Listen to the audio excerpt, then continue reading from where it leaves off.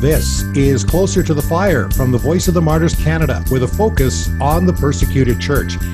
On this podcast, we are going to take a look at the persecution trends report for this year. And unfortunately, Nigeria, again, set to be a hotspot for the followers of Jesus, along with other African nations in the Sahel region. Countries of concern also include Afghanistan, India, and North Korea. The Persecution Trends Report is published by UK-based Release International, a Christian organization helping persecuted Christians around the world and a partner of the Voice of the Martyrs Canada. Joining me to talk about the report is Andrew Boyd, a spokesman for Release International. Andrew joins me from Southern England. And Andrew, thanks for being on Closer to the Fire. It's a real pleasure to be with you, Greg. Thank you for having me. Okay, before we talk about some of the countries in the Persecution Trends Report, why is this report so important to get out there? Well, you have to spot what is happening as a trend, and it takes 3 points to make a trend. You can look at a change, but the question is that change going to be permanent? Does it show the direction of travel? So what we do is at Release International every year, we talk to our partners on the ground. Release, like Voice of the Martyrs Canada, works with partners who are trusted people who are working within those countries, experts within their field, reliable people. And we ask them, what is going on? What are you seeing? What do you think is likely to be happening in the coming year? And we gather that information, we put it together, and we look for confirmation really in the trends that we've been spotting throughout the year. This latest report does confirm the trends that we've been seeing. It shows that persecution is getting worse around the world. I guess in some ways, when we look at it, in the work that we do with the Voice of the Martyrs, and I know from a theological perspective, we know that persecution will go right up until the return of Jesus, but it can be a little bit discouraging because we are seeing things getting worse. We know that Jesus said that in this world you will have trouble, but he then said, but take heart because I've overcome the world. We know that there will be persecution. He said that if they persecuted me, they're going to persecute you too. So sometimes Release International gets dubbed in the media as an anti-persecution charity. And that's a difficult one to try and explain, because if Jesus said there's going to be persecution, how can you be against it? But we're also told as Christians to speak up for those who have no voice, to campaign for justice, to be their advocates.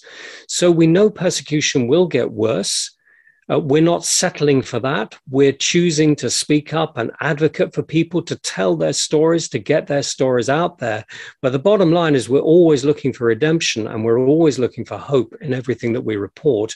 And where God is at work in his church among his people, you can always find stories of redemption and hope. So we're both telling what is going on and looking to focus prayer for that, and also looking for something that will encourage people who listen to it. What the last thing in the world we want to do is to glorify the works of the enemy. And persecution is violence by another name, and it looks horrible. It feels horrible. It is quite disgusting. But that's what happened to Jesus. He was persecuted. Yeah. He was accused of blasphemy. He was crucified, and we're seeing Christians around the world being persecuted and accused of blasphemy. We see a lot of that happening in Pakistan, but in it all, we know that God is God and Jesus is Lord, and we trust him with our lives. And the real issue here is for those of us in the free world who have freedom to worship in peace. We have freedom of faith. We have freedom of speech by and large. We need to use that freedom really well. So I want us to be encouraged by the stories we're hearing from the persecuted church, because I think the real word for what that church is not so much the persecuted church as the overcoming church. These are people who are overcoming, and they're an absolute inspiration to us. They certainly are. And that's one of the things I know that Release International, our Voice of the Martyrs partners around the world, it's not just stories of Christian suffering, and that is the reality for sure. And that, as we mentioned, will continue right until the return of Jesus. But the overcoming stories, because, and I know as I speak in churches, primarily in Canada, is to tell believers, like, don't turn away from this. This is so important. This is one of the main themes of the Bible, is people are suffering for righteousness, their faithfulness to Jesus. And there's so many overcoming stories. God is working all over the world. And yet in this battle between, evil and good, there's going to be suffering. And unfortunately, many of our brothers and sisters are going through that. So let's go now to the trends report here and what we're seeing around the world. Let's start off in the Sahel region of sub-Saharan Africa. We see the Islamic extremists. They are gaining control, not only in Nigeria, but, there's this violence that's taking place. These extremists, they're expanding. So when you look at what's happening in the Sahel and also, of course, in Nigeria, the Boko Haram, you've got ISIS, you've got the Fulani herdsmen, and it's gone beyond Nigeria now into many of these other regions. When you mention the word Sahel, I think a lot of us are going to be thinking, well, where exactly is that? So if you picture a map of Africa, this huge continent, you go up towards the north, you look at the band with the Sahara Desert right the way across the full width of the country. The Sahara Desert turns into green savanna where sand gives way to grass. That's the Sahel region. It's absolutely enormous. And it's massively underreported what is going on there. We're becoming aware of what is happening in Nigeria. We know that so many Christians are being displaced, particularly from the north. But if you go up above Nigeria, you go up to the part of Africa that was largely French colonies there. We're talking about Burkina Faso. We're talking about Mali, Niger, Chad. Actually, it stretches right across to Eritrea. But in the west of Africa, particularly, what is going on in Nigeria is also going on there. So the jihadists, the Islamist militant extremist groups are increasingly active. And if you look at Mali, for example, maybe one of the few things that's restrained them from that country has been the presence of French troops. But the French are drawing down their troops. Now, we saw what happened in Afghanistan when the US drew down its troops and withdrew. Now, we're seeing something similar happening in Mali, and it's likely that that's going to encourage the Islamists there to go even further. So, as I say, we're more familiar with what is going on in Nigeria, though I wish the world would do more about it because it's just not doing enough. The Nigerians aren't doing enough, but we're now seeing the same thing happening in the Sahel. So whenever I get the opportunity, I'm saying to people, look at the Sahel, look at what is going on there, because you're seeing a massive influx of armed groups who are wanting to take control of the whole of Africa. That's their agenda to do that. And they're beginning from the north and working their way down. Now, Andrew, one of the countries that we continue to follow, and you've talked about it already, is Nigeria. I've been there a number of times. I've seen firsthand the effects of the violence on Christians, especially the women and the children. The situation is so desperate in many of the parts of Nigeria, so dangerous. You got the Boko Haram, you've got ISIS, you've got Fulani herdsmen. And as you mentioned in your persecution trends report, it's going to continue into that nation.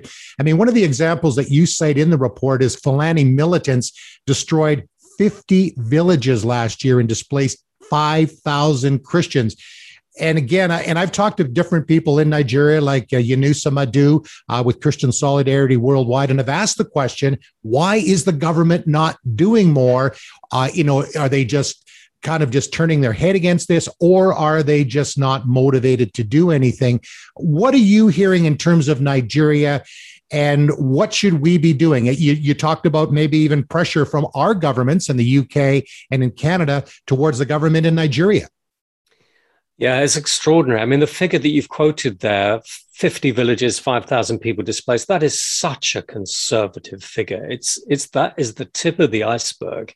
It's difficult always to prove what is going on, but we know the extent of what is happening is really dramatic.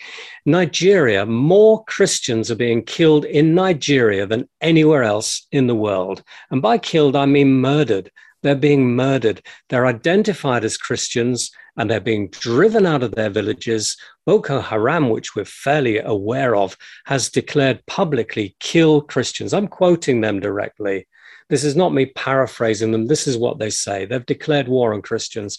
Their declared intention is to turn the whole of Nigeria into an Islamic state. Mm-hmm.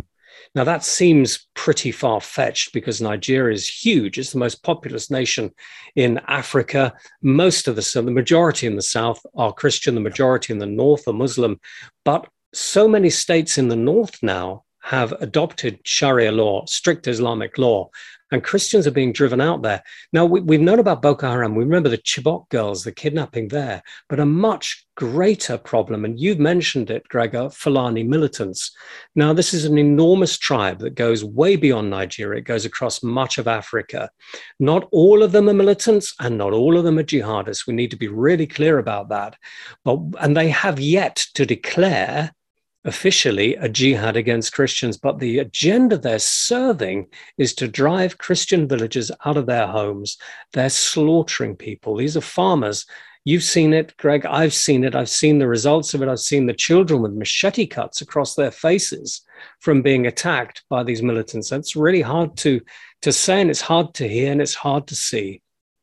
But it is what is happening there. The extraordinary thing, as you've said, is that Nigeria appears to be turning a blind eye to what's happening. And I tell you what's even more extraordinary, and that is that the United States has just delisted Nigeria as a country of particular concern. Now, why does that matter? It matters enormously, because when you have a country flagged up by a nation as powerful and influential as the United States as of particular concern, it means that when the US is dealing with that country, it brings the issue of human rights to the table, whether it's talking about aid or whether it's talking about relief or trade even. Those issues become front and center. You delist it and they just disappear. So if Nigeria has been turning a blind eye, we're now seeing the US beginning to do the same thing. And it's staggering, because even in the United States Department's, the US State's Department own report, it talks about the potential for religious war breaking out in Nigeria. There are quotes within that report which should raise the hairs on the back of the neck of many people around the world. And yet the US is choosing to turn a blind eye. No wonder Nigeria doesn't engage in the protection of its own citizens if the US and others are going to let it happen. Yeah, when I saw that, it was like the rest of us that work in Nigeria, very concerned. And unfortunately, politics sometimes trumps human rights. We had seen that not only in Nigeria, we see that in China. And that's what really our organizations are so important. Of course, we know that ultimately God is in control. We have to keep remembering that, but we have to push, our governments and we, of course, our friends in the United States and, Voice of the Martyrs there, also pressuring the U.S. government as well to, again, list Nigeria as a country that is of, major concern when it comes to human rights, especially for Christians up in the north.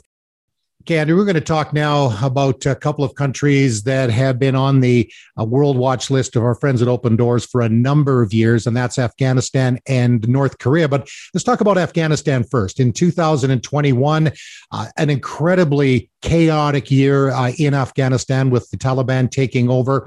And according to one of your partners in the country from Release International, that Christians are not only worried about the Taliban, they're also worried about family members, because the thousands of Christians that are in the country come from Muslim backgrounds.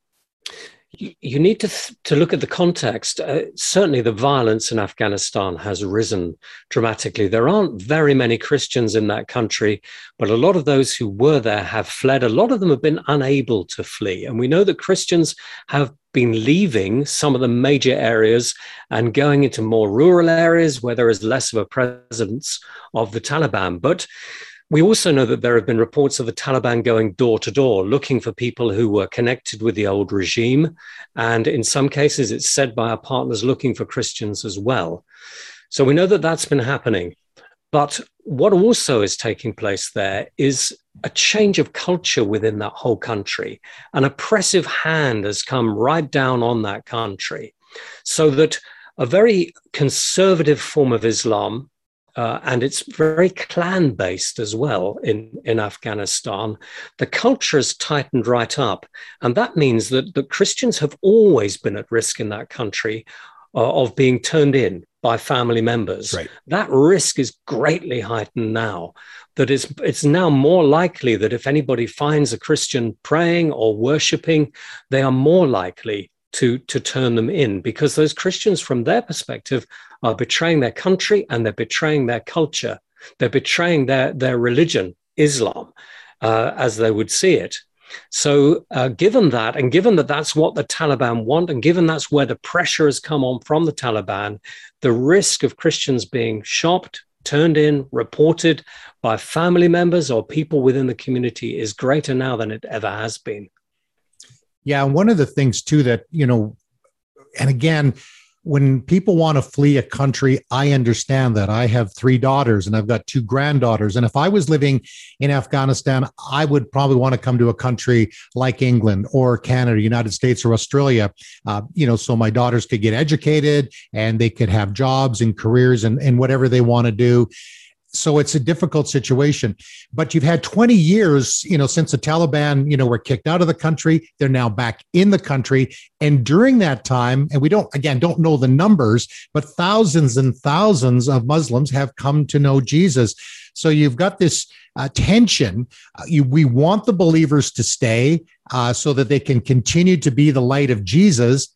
But you understand also, the difficulties and the challenges that they're facing. How can we then, Andrew, best support our brothers and sisters in Christ in Afghanistan?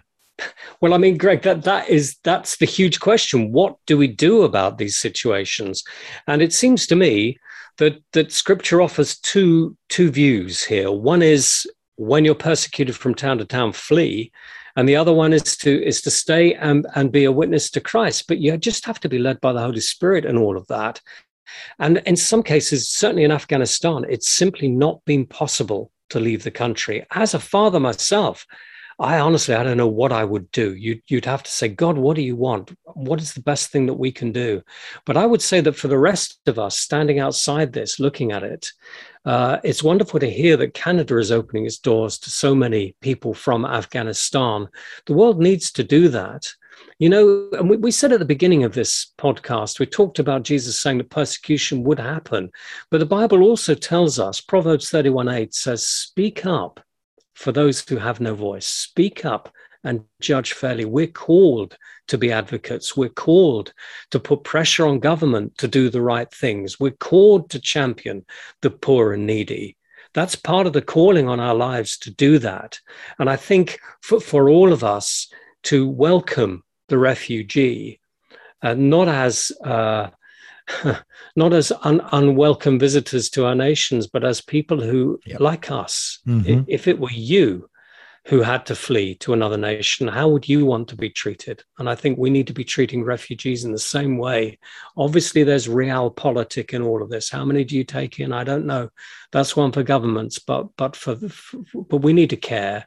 We need to do something to show that we care. The other thing, of course, we can do is pray.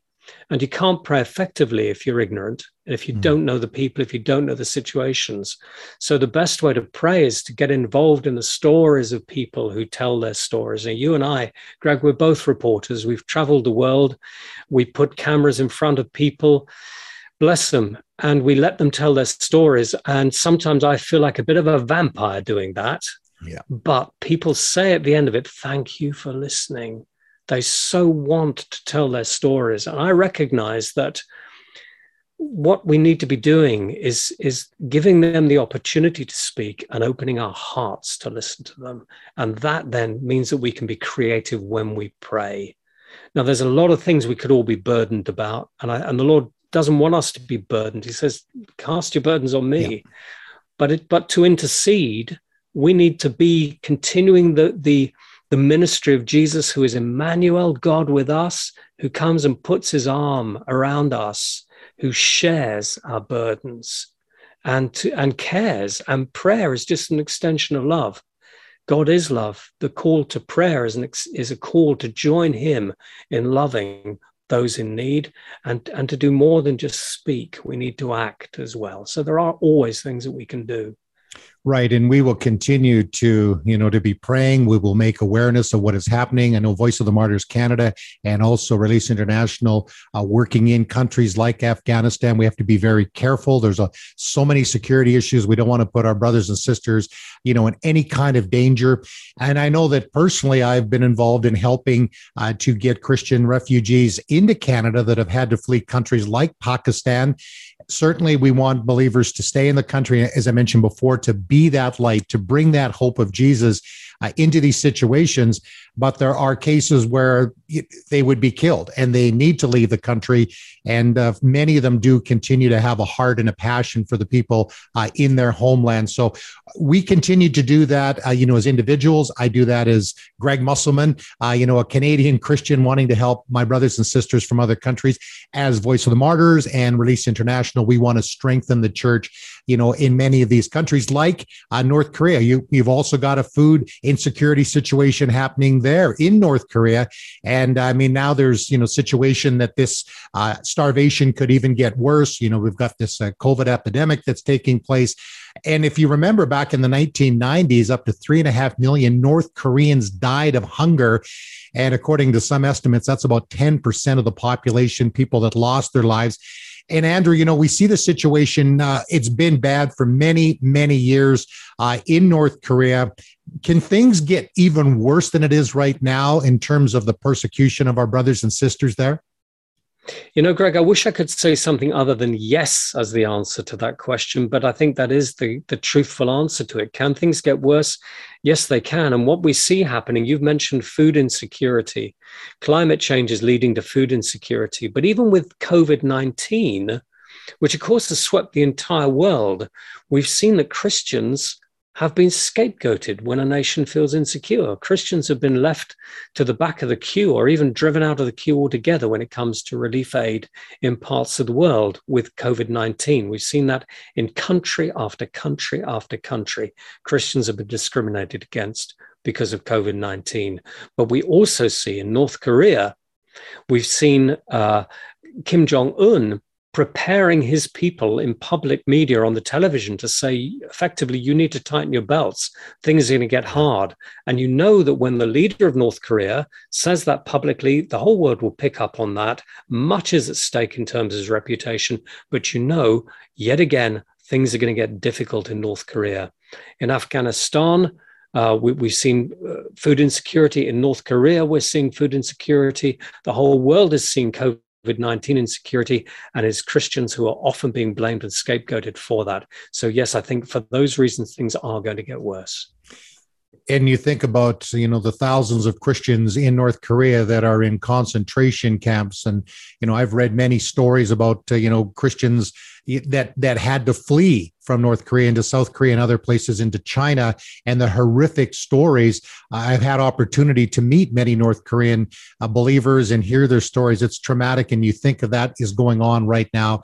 It's a difficult situation. And that's why it is number one on the World Watch list from Open Doors as the most dangerous place to be a follower of Jesus. And yet people are coming to know Christ in record numbers. We're hearing from our friends Eric Foley and Voice of the Martyrs Korea.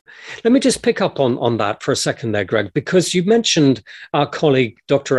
Eric Foley, who is a wonderful man, very clever man, and a very, very wonderful Christian. Now, one of the things that he's saying is that actually because of COVID-19, in North Korea, the authorities have been backing away from doing house-to-house searches. Now, we know that North Korea has passed a law not that long ago, which has meant that even more Christians have been rounded up and arrested. But COVID-19 has caused them to back away. Yeah. And we know that from North Korea, through various channels, as a result of that little breathing space that the pandemic has given Christians, they've been requesting more and more and more and more Bibles. I mean, the big deal about that in North Korea is if you're found with a Bible, that's probably a death sentence. Mm-hmm. You're looking at my bookshelves behind me. I don't know how many Bibles I've got on those shelves there. but just to have one of those in North Korea and be found with that is likely to give you a death sentence. But the North Koreans are requesting Bibles. And the other wonderful thing, the way God works is that the best translation of the Bible in North Korea is one that the North Korean authorities produce themselves. They did it as a token. They produced a brilliantly translated version into their own language. They produced a few copies of that or a few hundred copies of that and just left it there as a way of showing there is religious freedom, which there isn't in North Korea. And that particular translation is now being produced in large numbers by our colleagues and distributed via various means across North Korea. So thank you so much to the various Kims, the Kim dynasty, for producing such a superb translation of the Bible, which is blessing the people of North Korea. That's how God works. He does. And, we see that in the Bible, how God used even those that were opposed to the Jewish people in the Old Testament and even into the New Testament and throughout church history. It's amazing. Another country I want to talk about now, where there is a growing concern on your persecution trends report, is India, where blatant attacks against Christians are rising. We've seen the video. In fact, many of these Hindu radicals actually video it and put it on social media as a warning to those that, might be considering leaving Hinduism to become followers of Jesus. And then you've also got a growing number of Indian underclass, the Dalits, as they're known as, turning to Jesus. That is happening as you have Hindu nationalism rising in India. And, as they state, if you're Indian, you're Hindu. And of course, the Christians say, no, we're good citizens here. But again, that is the ideology that is being spread there. And now, Andrew, you have several states already that have passed these anti-conversion laws. And we're hearing about another state that has also in the process of doing that as well. That's Karnataka. That's right, Greg. Karnataka is a state where there has been a lot of violence against Christians lately, and that's gone through the first legislative hurdle towards getting its own anti-conversion bill passed into law. There's some disagreement about how many states have passed these things, but what we know for absolute certainty is that more and more states are, and that the Hindu nationalists are pressing for an anti-conversion law across the whole of the country. Now, there's a logic in what they're saying. It's wrong, but there's a logic in it. And the logic is this, that if a Christian missionary, for example, forces you to switch from being a Hindu to being a Christian, well, that should be illegal. Or if they bribe you to change your faith, well, that should be illegal too. But my goodness, look at the way that is being interpreted. We've just heard that the Mother Teresa's mission in India, which has been doing sterling work in leper colonies and amongst the poorest of the poor in that nation now for years and years and years, they've pulled the plug on the foreign funding for that because they say that people are being forced to convert to Christianity. Well, I don't know, Mother Teresa doesn't look like a fine example of muscular Christianity to me, bless her. We're talking about nuns who are serving the Lord and serving the people of India. So what is happening here? Just forget the justifications for these so-called bills. What's happening is there is a movement called Hindutva, and that movement is, if you are Indian, you are Hindu, and nothing else will be tolerated. Absolutely nothing will be tolerated. The best example of that we've seen is in the feature film Slumdog Millionaire, where we see Hindu mobs rampaging against Muslims in that particular film. But it's the same thing, that they're attacking Muslims and they are attacking Christians. And now, as you've already pointed out, the Hindus are filming themselves doing it. I saw a video the other day of a group of kids, lots of them, young teenagers, throwing stones at a Christian school, smashing the glass, going, and you think, well, it's intimidating, but isn't that just vandalism? Well, yes, it is. But there are kids inside that school who are sitting their final exams. You imagine being in there with the glass smashing in around you, knowing that there's a mob outside there that wants to come in. Much worse than that has happened. We've had Christians who've had acid poured over them, including kids who've been killed. People have been burnt alive.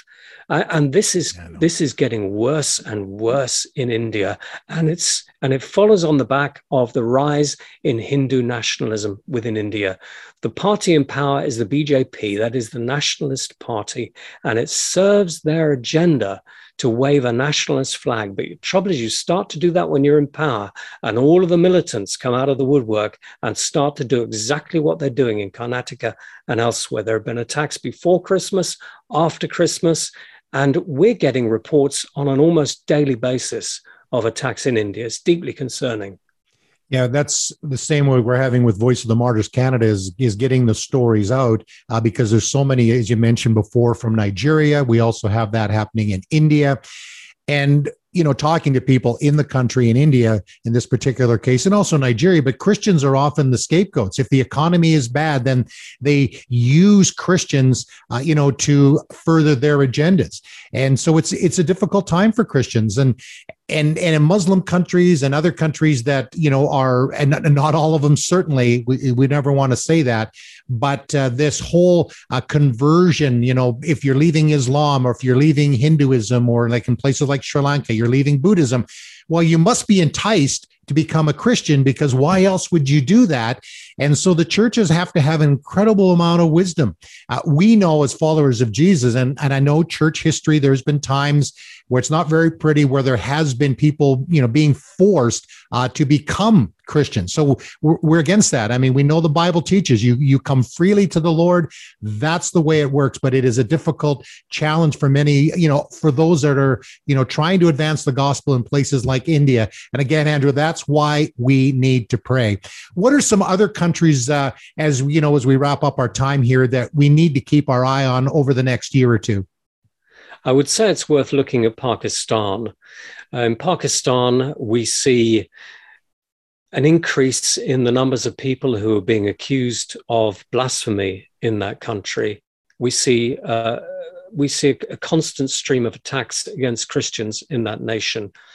And it is worth looking there, because you remember the case of Asia Bibi, the Christian woman, a Catholic background woman, who was accused of blasphemy, ended up on death row. Eventually, the Supreme Court acquitted her.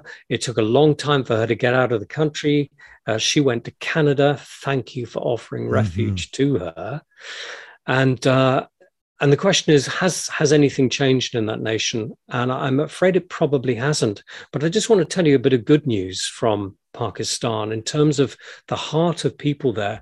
One of Release International's partners was telling us about what kind of Christmas they're likely to be facing in Pakistan in the Christmas gone.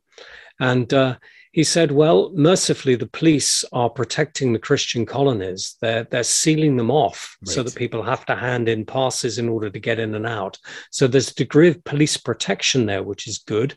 We see in other countries the police are turning a blind eye to attacks on Christians, or even preventing have been preventing Christmas services, as has happened in parts of India. But we've seen that happening there. But this amazing, brave brother in the faith said, nothing will ever stop us from celebrating our Christian faith or from celebrating Christmas, because we love the Lord, because of all that he's done for us. And what these guys have been doing themselves is going out door to door to the poorest of the poor in Pakistan.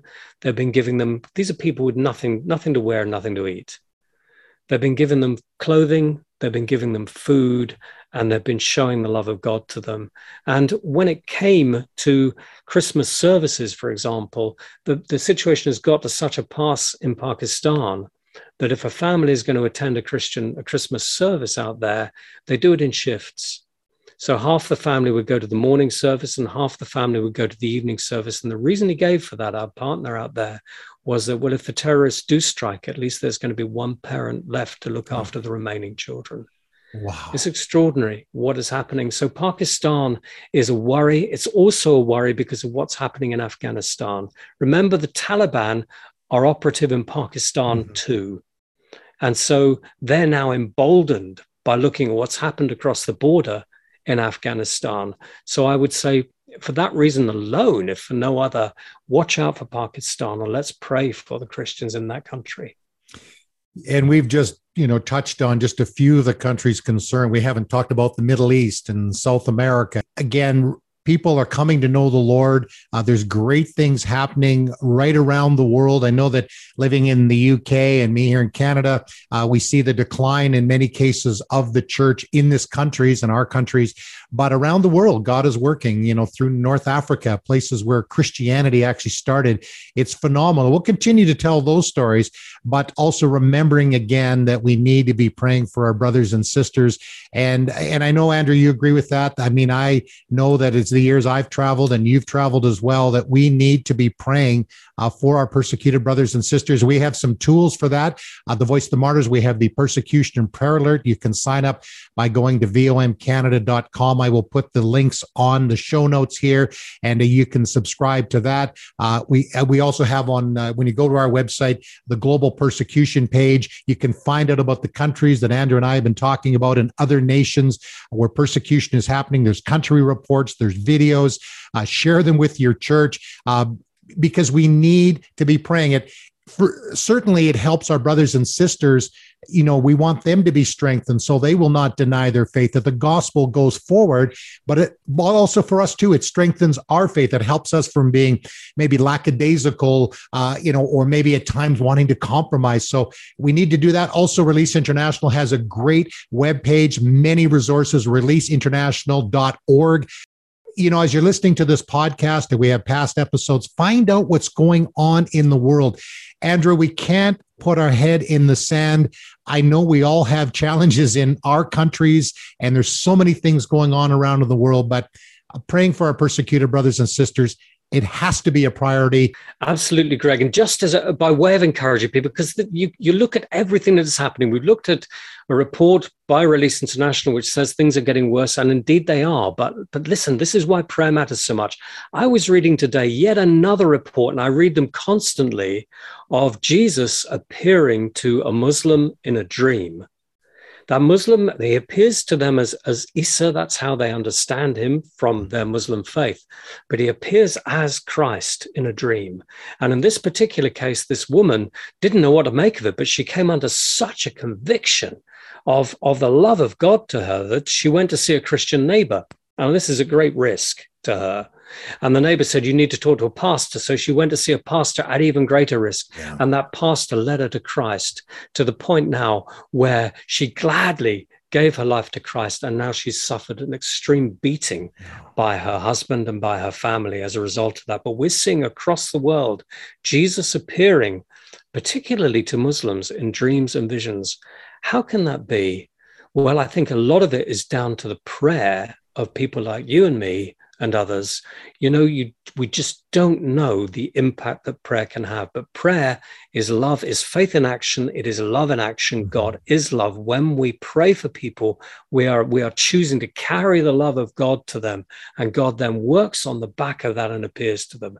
And he's doing it in person to Muslims through dreams and visions. We hear it all the time, and it's quite breathtaking. Yeah, we are in the last days. When Jesus will return, well, we don't exactly know when that will be. Some have tried to predict that, and that never goes well. But we do know he is returning. We know in the last days he's pouring out his spirit on all flesh. We see record numbers of Muslims, Hindus, Buddhists, nominal Christians coming into a relationship with Jesus. These are exciting times. They're also dangerous times, because as the Holy Spirit is being poured out, as Christians become more bold in their faith and they're sharing, the message of God's love, people are responding. But the enemy is also trying to stop what God is doing. And that's why there is incredible persecution happening in our world. Andrew, thank you so much for all you're doing, brother. It's a real blessing, Greg. Thank you. And thank you for you too. I mean, you and I have known one another for quite a long time. And I think the work that you do with Voice of the Martyrs is outstanding. And so much of it is about connecting people like us, ordinary people, but with our amazing brothers and sisters, the overcoming church around the world, who are living this remarkable life of faith under great duress. Let's not romanticize it. It's painful. And my goodness me, we need to get something of their overcoming spirit. And hopefully soon we'll be back, visiting some of our brothers and sisters in Christ, in person, because, one of the things that, and we've seen this before, is, we do our stories and, we got practical things we're doing, whether it's food or Bibles or whatever it might be. But the thing that they will often say is, just because you came, we knew we were not forgotten. Zoom, the way we're doing this, and the video conferencing, I'm so grateful for that. But there's nothing like being with them and encouraging them. And of course, COVID has been an interesting time, but the kingdom of God continues to go forward. Andrew, again, thank you so much. And I look forward to seeing you real soon. And remember, the closer you are to Jesus, the closer you are to the fire.